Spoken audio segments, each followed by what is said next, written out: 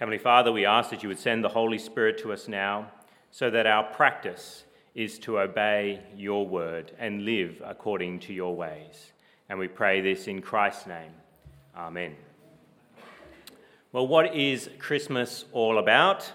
We can get lots of different answers in our culture as to what Christmas is all about, but we know that Christmas is about remembering the birth of God's Son by the Virgin Mary, and that wonderful nativity scene that we see so often depicted of the baby in the manger. And Luke records this event so well for us. If you'd like to turn with me, it's always good for us to read the Bible's account of the birth of the Lord Jesus in Luke's Gospel. Turn with me to page 1014, but keep your finger in Galatians chapter 3, as we will be returning to there in a moment. But let us remind ourselves of the events of the first Christmas, so to speak, the birth of the Lord Jesus Christ. Luke chapter 2, reading from verse 1. Luke chapter 2, reading from verse 1, we read what Christmas is all about. Luke chapter 2, page 1014, if you have a church Bible. In those days, Caesar Augustus issued a decree that a census should be taken of the entire Roman world. This was the first census that took place while Quirinius was governor of Syria, and everyone went to his own town to register. So Joseph also went up from the town of Nazareth in Galilee to Judea, to Bethlehem, the town of David, because he belonged to the house and line of David. He went there to register with Mary, who was pledged to be married to him and was expecting a child. While they were there, the time came for the baby to be born, and she gave birth to her firstborn, a son. She wrapped him in cloths and placed him in a manger, because there was no room for them in the inn. If you'd like to continue reading this afternoon, you're more than welcome to do so. That you can read about the shepherds and the angels appearing to the shepherds and their response. But this is a good reminder to us of what the first Christmas is all about and what Christmas reminds us of today, the birth of the Lord Jesus. But why bother celebrating Christmas? Why bother celebrating the birth of this man called Jesus of Nazareth so many years ago? Well, in order to understand why we want to celebrate it, we have to understand the bad news before we hear the good news. And I invite you to turn back with me to page 1153 to Galatians chapter 4, where we see there that all mankind was in slavery to the law. Galatians chapter 4, verse 3, it says, "So also when we were children, we were in slavery under the basic principles of the world." We were in slavery to the law, and we're in slavery to sin then, and slavery under Satan. And this is bad news. Why? Because we are all bad slaves. We have not kept God's ways as we should. And what happens to bad slaves? Those who are not obedient to their master, who do not keep his ways? Well, we understand from the book of Galatians that they are people who are cursed. Chapter 3, verse 10, look with me back to the page before the one that we read before, page 1152, chapter 3, verse 10 of Galatians, it says, "All who rely on observing the law are under a curse. For it is written, 'Cursed is everyone who does not continue to do everything written in the book of the law.'" God has given us his law, many commandments, and we have failed to keep them. We have not loved our neighbour as ourselves, and we have not loved the Lord our God with all our heart, soul, mind, and strength. And so we have been bad slaves, and we are under a curse. But what is the good news? What is the gospel? What is the good news? Well, the good news is that God loved us and sent his Son that first Christmas. And that's what we read of in verse 4. We read of our slavery in verse 3, but in verse 4 we read, "But when the time had fully come, God sent his Son, born of a woman, born under law." Why is this so wonderful? Why is it good news that God would send his Son, born of a woman, born under law? Well, it's because he didn't remain a child, but he grew up and he redeemed those who are cursed under the law. What do we read in verse 5 of chapter 4 of Galatians? "To redeem those under law, that we might receive the full rights of sons." God has redeemed us through the work of the Lord Jesus Christ. By his death on behalf of those who trust in him, they are redeemed. They are set free. The ransom price has been paid. And so they are considered good slaves now. In fact, more than that. What are they considered? what did we read in verse 5? Well, I'll read from verse 4. But when the time had fully come, God sent his Son, born of a woman, born under the law, to redeem those under the law, that we might receive the full rights of sons, that we might be adopted into God's family. Not a slave, a servant of him per se, but a son. Of course, we still serve him as his servants, but we are recognized as sons of God if we trust in Jesus Christ because of his work in dying in our place. And why is that so wonderful to be a son of God? Well, we are then heirs. If you're a child of someone, then you are an heir of that person. And so what is theirs becomes yours. And we see that said to us in verse 6 and 7. Verse 6 of chapter 4 of Galatians says, because you are sons, God sent the Spirit of his Son into our hearts, the Spirit who calls our Abba Father. So you are no longer a slave, but a son. And since you are a son, God has made you also an heir. And God is a very, very wealthy parent. And he gives what to his children? He gives them eternal life in heaven itself, in a city whose architect and builder is God himself, with streets of gold, in a place of perfect peace. This is what he gives to his children. And he does it by his Son's work at the cross, and then the Holy Spirit, as we see described there in verse 6, coming into our hearts and applying the precious blood of Christ Jesus to our sinful hearts and washing them clean, setting us free from the curse of the law. We're no longer damned in hell, but instead we will be set free and rejoice with God himself in heaven. And so why do we remember Christmas? Well, it reminds us of the great love of God in sending his Son to save those who trust in him. Why do we need reminding? Why do we celebrate Christmas each year? Why is it a good thing for us to do? Well, there are many reasons why we can celebrate Christmas, but one reason is because our faith is small at times. It can be quite small. And Christmas can strengthen our faith, can increase our faith. Why can our faith dwindle? Why can it be weakened? Why can it be small? Well, there's many reasons why our faith can be hindered, why our trust in God can be hindered in some way, including the process of time. Time can weaken our faith. How? Well, when we consider that God's people have been waiting for their inheritance, the new heavens and the new earth, to be made for roughly 2,000 years. It's a while. It's taken time. And we're still counting. The new heavens and the new earth are not here yet. We are not in heaven itself. And what happens when people have to wait? And wait a long time? For children, that may be 20 minutes. What happens when people have to wait thousands of years and look back and see that something has still not come? Well, they start to doubt. They start to doubt that the inheritance is really coming. They start to doubt that the good thing that has been promised is really going to come. And so what does Christmas remind us of? How does Christmas strengthen our faith, increase our faith? Well, it does it in many ways, but one way that I think is helpfully put forward by the Apostle Paul so many years ago is contained for us in verse 4 of chapter 4 of Galatians. And what is that? That God's timing is perfect. Look with me at verse 4 of chapter 4. But when the time had fully come, God sent his Son, born of a woman, born under law, to redeem those under law, that we might receive the full rights of sons. For thousands of years, God's people had been waiting for the Messiah. They'd been waiting for the Messiah to come and redeem them from their sin. How'd they know that the Messiah was coming? Well, he was prophesied about with Adam and Eve, and when Adam and Eve first sinned in the garden, God promised then that a son would come through the line of Eve and that he would crush the head of the serpent. And then repeatedly through history, a Messiah was promised, that there would be this Christ, this Saviour would come for God's people. And what happened throughout history then? Many people thought that the Messiah had come. As baby boys were born, people would think, is this going to be the one, the Messiah, who will save God's people? But again and again it was proven that he was not the one who would save God's people. And then what happened? Well, God's Son came. at the precise time that God had chosen. Now, why was that time such a good time for Jesus to come?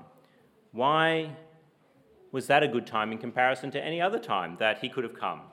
Well, there's lots of reasons that have been suggested, and I'll give you a few of those this morning, but most of them tend to look at the way that it was a perfect time when the Lord Jesus came, when he was born, roughly 2,000 years ago. It was a perfect time for the news of Jesus Christ, the news of the gospel, to travel quickly and favourably throughout the world. It was the right time politically. The Romans had conquered much of Europe, and so there was peace between the nations. Migration from one nation to another was possible. And Roman roads had been developed, and so you could travel quickly and efficiently between nations in a way that you hadn't been able to do, which meant that the good news of Jesus Christ could go farther and farther than it would have been at other points earlier in history. And urban civilization had developed so that large groups of people were in city centres, and so you could go to a city area and talk to a lot of people very quickly about the Lord Jesus, that the Messiah had come. So it was the right time politically. What else was it? It was the right time culturally. There was a common language throughout the Roman Empire through Alexander the Great conquering from Greece, and so Greek was a common language throughout the empire. Most people would understand Greek or have people who could interpret for them who were bilingual and would know Greek. And there was even a popular Greek translation available of the Old Testament, so that people could read in the Greek language about the prophecies about the Messiah who was to come. And so they could see that the Lord Jesus fulfilled those prophecies without having to learn Hebrew and a bit of Aramaic in order to understand the Jewish writings. And it was not just the right time politically and not just the right time culturally, but it was also the right time religiously. Why? Well, Greek and Roman pagan religion was waning. People were not as interested in the Greek and Roman gods. And Greek philosophy, which had been seen to be something that was going to be helpful for mankind to understand their place through Plato and other philosophers of the time, it was contested. You look in the book of Acts, in Acts chapter 17, when Paul goes to Athens, people love to hear new ideas. They're all debating ideas. Why? Because they're dissatisfied with the current ideas. The time was ripe to hear about a Messiah who really would save man. Skepticism was prevalent at the time.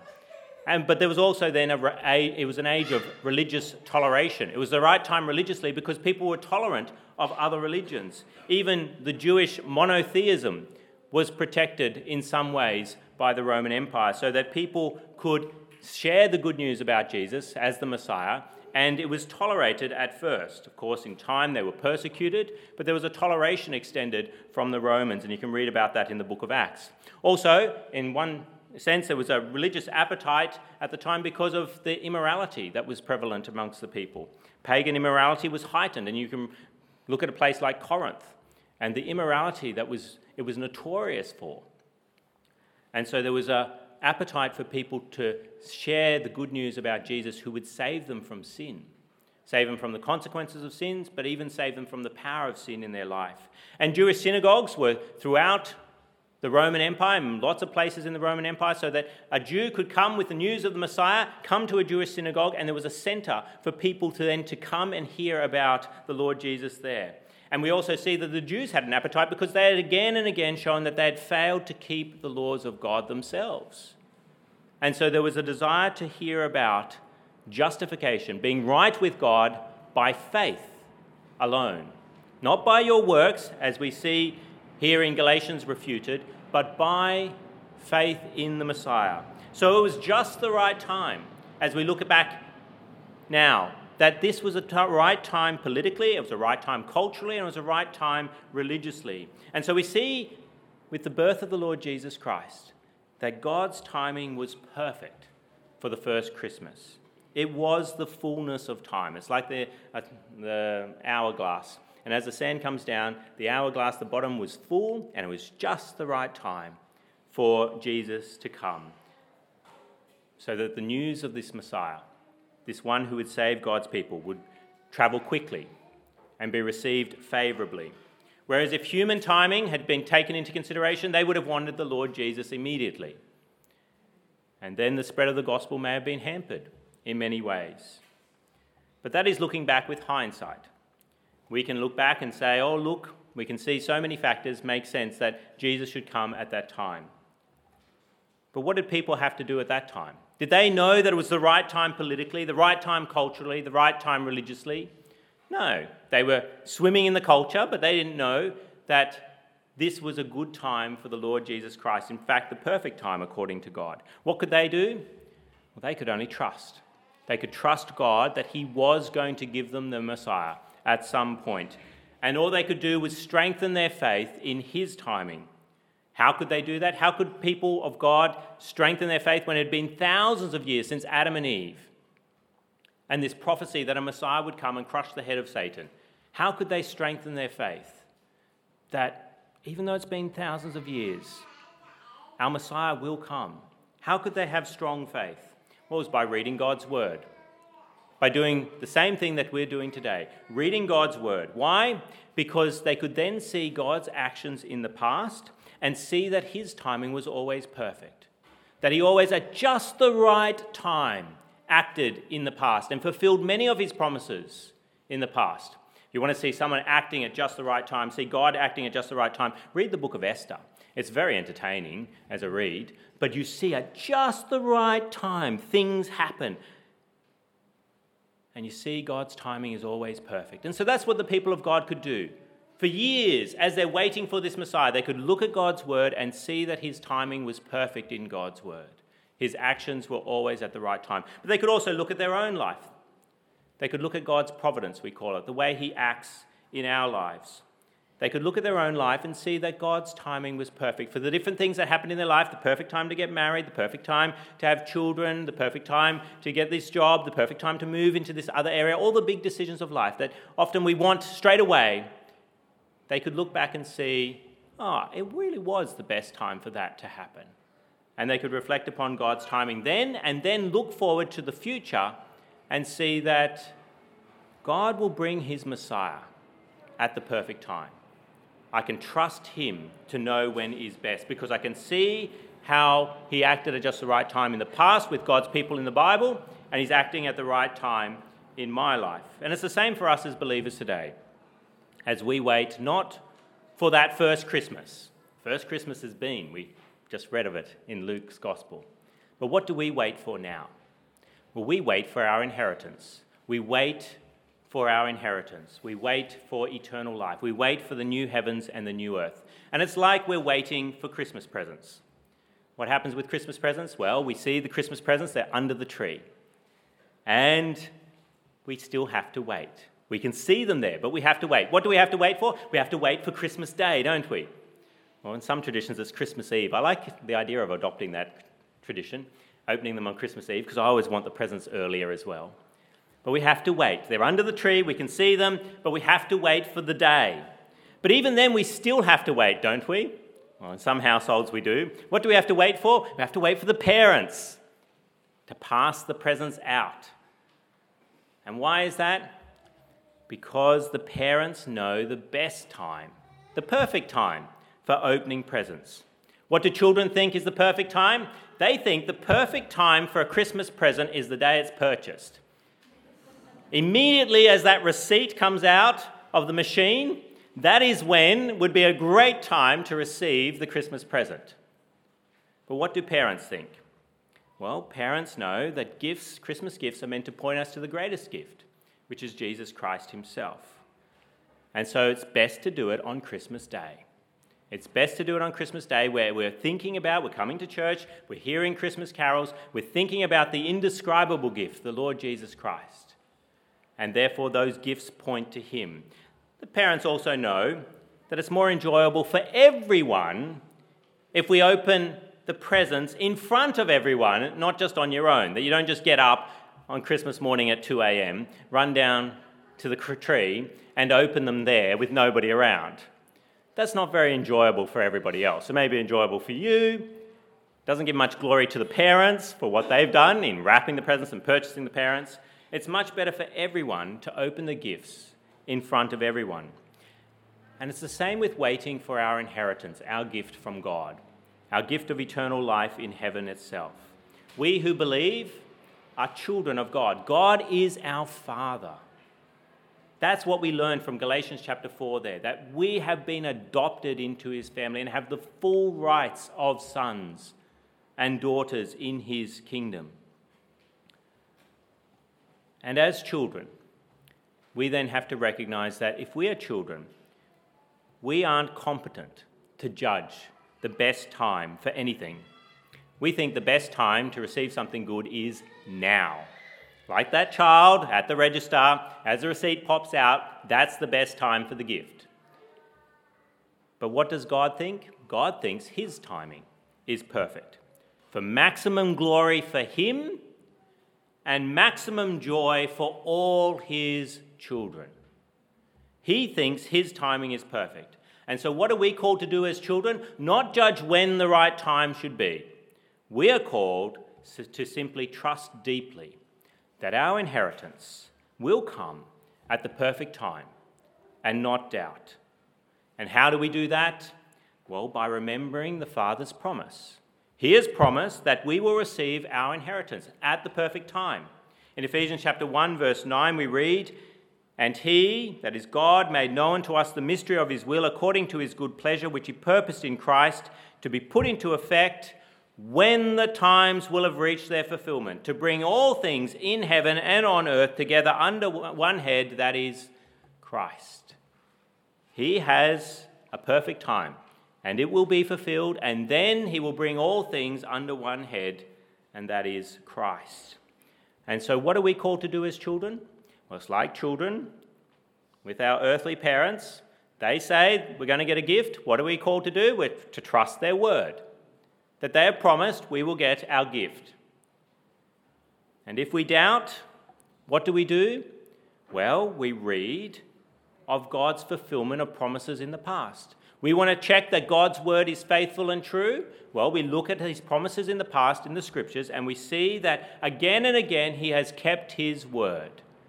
Even when it takes thousands of years, he has kept his word. And what's one of the big ways that we can do that?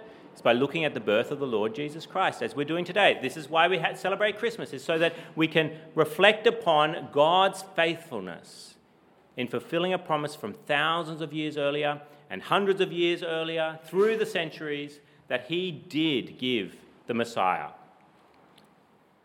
And how else can we increase our faith in God's promises? Well, it's by looking at God's actions in our lives that come with perfect timing. Our adoption, our becoming a Christian, came at just the right time. But small things happen in our lives day to day. If we will open our eyes and look, and we see how God has acted at just the right time. If he'd given it to us earlier, it wouldn't have been a good time. We would have thought it was a good time, but now that circumstances, and we look back, we can see that it wouldn't have been a good time. And we can do it with the big things. One of the joys of a Christian life is looking back at your life and seeing things happen and saying, oh, I can see why I did that then. If you want to have some conversations with people later today, ask a Christian, how has God's timing been perfect with some of the events in your life? And they should be able to give you several, even from possibly the last few weeks or months, where God acted at just the right time. And they can see that now, but at the time they couldn't see it. But now they look back and their faith is increased in God, that his promises will be fulfilled because his timing is always perfect. And that's what happens when we look at the first Christmas. As we look at the first Christmas and we're reminded, but when the time had fully come, God sent his Son, born of a woman, born under law, to redeem those under law, that we might receive the full rights of sons. When we see this, our faith is increased. It's not decreased. Our faith is increased. Why? Because we know that God always keeps his appointments. Some of us are better at keeping appointments. Some of us are not so good at keeping appointments. God always keeps his appointments. He's never early. He's never late. He's always on time. And as we look in Scripture, we see that. As we look at our lives, we see that too. And so what are we like? Well, as people of God, we are like children who can't tell the time. We can't tell the time. The clock doesn't make any sense to us. But we trust God can tell the time. And we trust him for what? we trust him for our gifts at just the right time, particularly our inheritance in the new heavens and the new earth. And so what do? We wait in faith. We wait in trust of our Heavenly Father, looking at our Father for his timing, not doubting, but knowing that God, our Father, will give us our gifts. But if we do doubt, what do? Well, we read of the Father's actions in the past and see that he always keeps his word. And when we doubt, what else do? We look at his actions in our lives and see that he always brings about things at his timing, which is perfect. And what then happens as our faith is increased and our doubts flee away? Well, we become like those children on a Christmas day in front of the Christmas tree, and they can see some presents there. There's presents that they can't even see, and they're bouncing eagerly. Why? Because they know the time is coming, and parents will give them their presents eventually. It's not a case of they will never be given out. It's a case of they will be given out. And so they bounce eagerly with anticipation. But if you're not a child of God and you're here this morning, you shouldn't be waiting with joyful anticipation for an inheritance. You shouldn't be bouncing up and down, eagerly waiting for an inheritance. What should you be doing?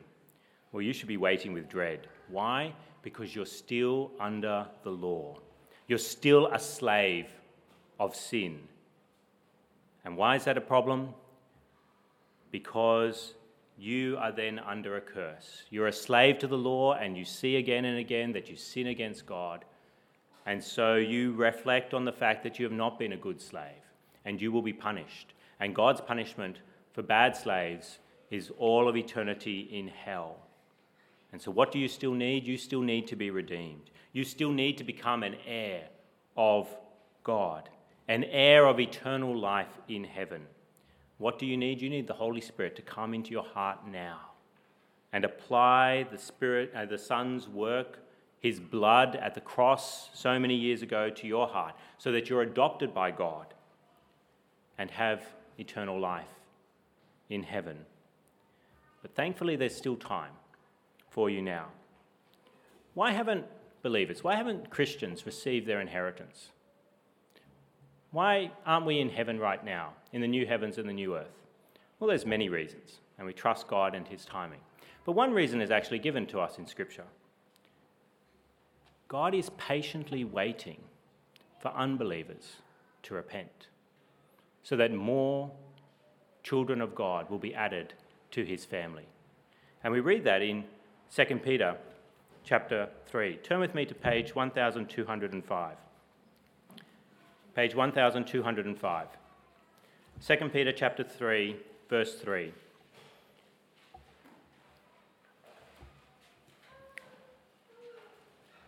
Second Peter chapter 3, verse 3, page 1205, where we read the Apostle Peter writing, "First of all, you must understand that in the last days scoffers will come, scoffing and following their own evil desires. They will say, 'Where is this coming he promised?'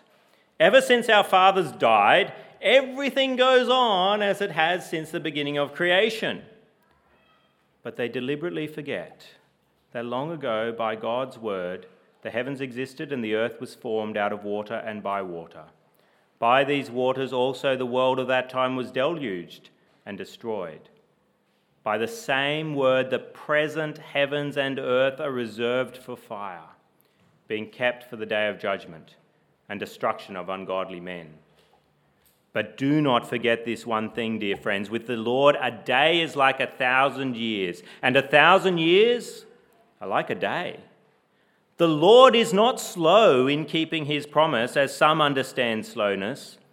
He is patient with you, not wanting anyone to perish, but everyone to come to repentance. But the day of the Lord will come like a thief. The heavens will disappear with a roar, the elements will be destroyed by fire, and the earth and everything in it will be laid bare. Since everything will be destroyed in this way, what kind of people ought you to be? You ought to live holy and godly lives as you look forward to the day of God and speed its coming. That day will bring about the destruction of the heavens by fire, and the elements will melt in the heat. But in keeping with his promise, we are looking forward to a new heaven and a new earth, the home of righteousness. So then, dear friends, since you are looking forward to this, make every effort to be found spotless, blameless, and at peace with him. Bear in mind that our Lord's patience means salvation, just as our dear brother Paul also wrote you with the wisdom that God gave him.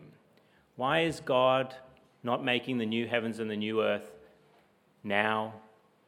It's because he's in patience, giving opportunity for believers now to repent. Unbelievers, now to repent. Right here, right now. As you may hear my voice, and you're not one who trusts in Jesus. You're not one who is part of his family. You're not one of his heirs. Every moment that goes past, he is being patient and giving you an opportunity to repent, because his patience will one day be done. And he will destroy what is here and make the new heavens and the new earth for his children. And there will be no opportunity to repent in hell. And so I encourage you, look at God's perfect timing with the first Christmas and realize that he will keep his promise. Don't doubt God's promise and timing. Turn to him now and receive the rights of sons of God. And then what should you do? Anticipate your inheritance, your wonderful inheritance in heaven itself, with faith and joyful anticipation, like a child knowing the gifts are right there. They're at the door, or at the Christmas tree. They're right there. That is how we are as Christians. Any moment could be the day we receive our inheritance. And so what do? We shoo away doubts by seeing the Father's perfect timing in his word and watching his providence, his work in our lives, and seeing his timing again and again has been perfect. And so trusting him more deeply that he will act as he has said, and he will give his inheritance to his children, even if it takes a few thousand more years. He will give his children their inheritance. Let us come to him in prayer. Let's speak with our God. Heavenly Father, we praise you as our Father who knows all things and always does what is right and good at just the right time. Forgive us, O Lord, for doubting your faithfulness, and help us to trust your promises and to wait patiently and joyfully for their fulfillment. And Lord, if there is anyone here this morning who is not one of your children, who is not an heir of yourself, oh Lord, we pray that they would repent and trust in you now. Lord, we pray that your Holy Spirit would act upon their heart now, and that they would trust in you and become an heir of yourself right now, and then begin to wait with joyful expectation for our inheritance in heaven. And we pray all this in Jesus' name. Amen.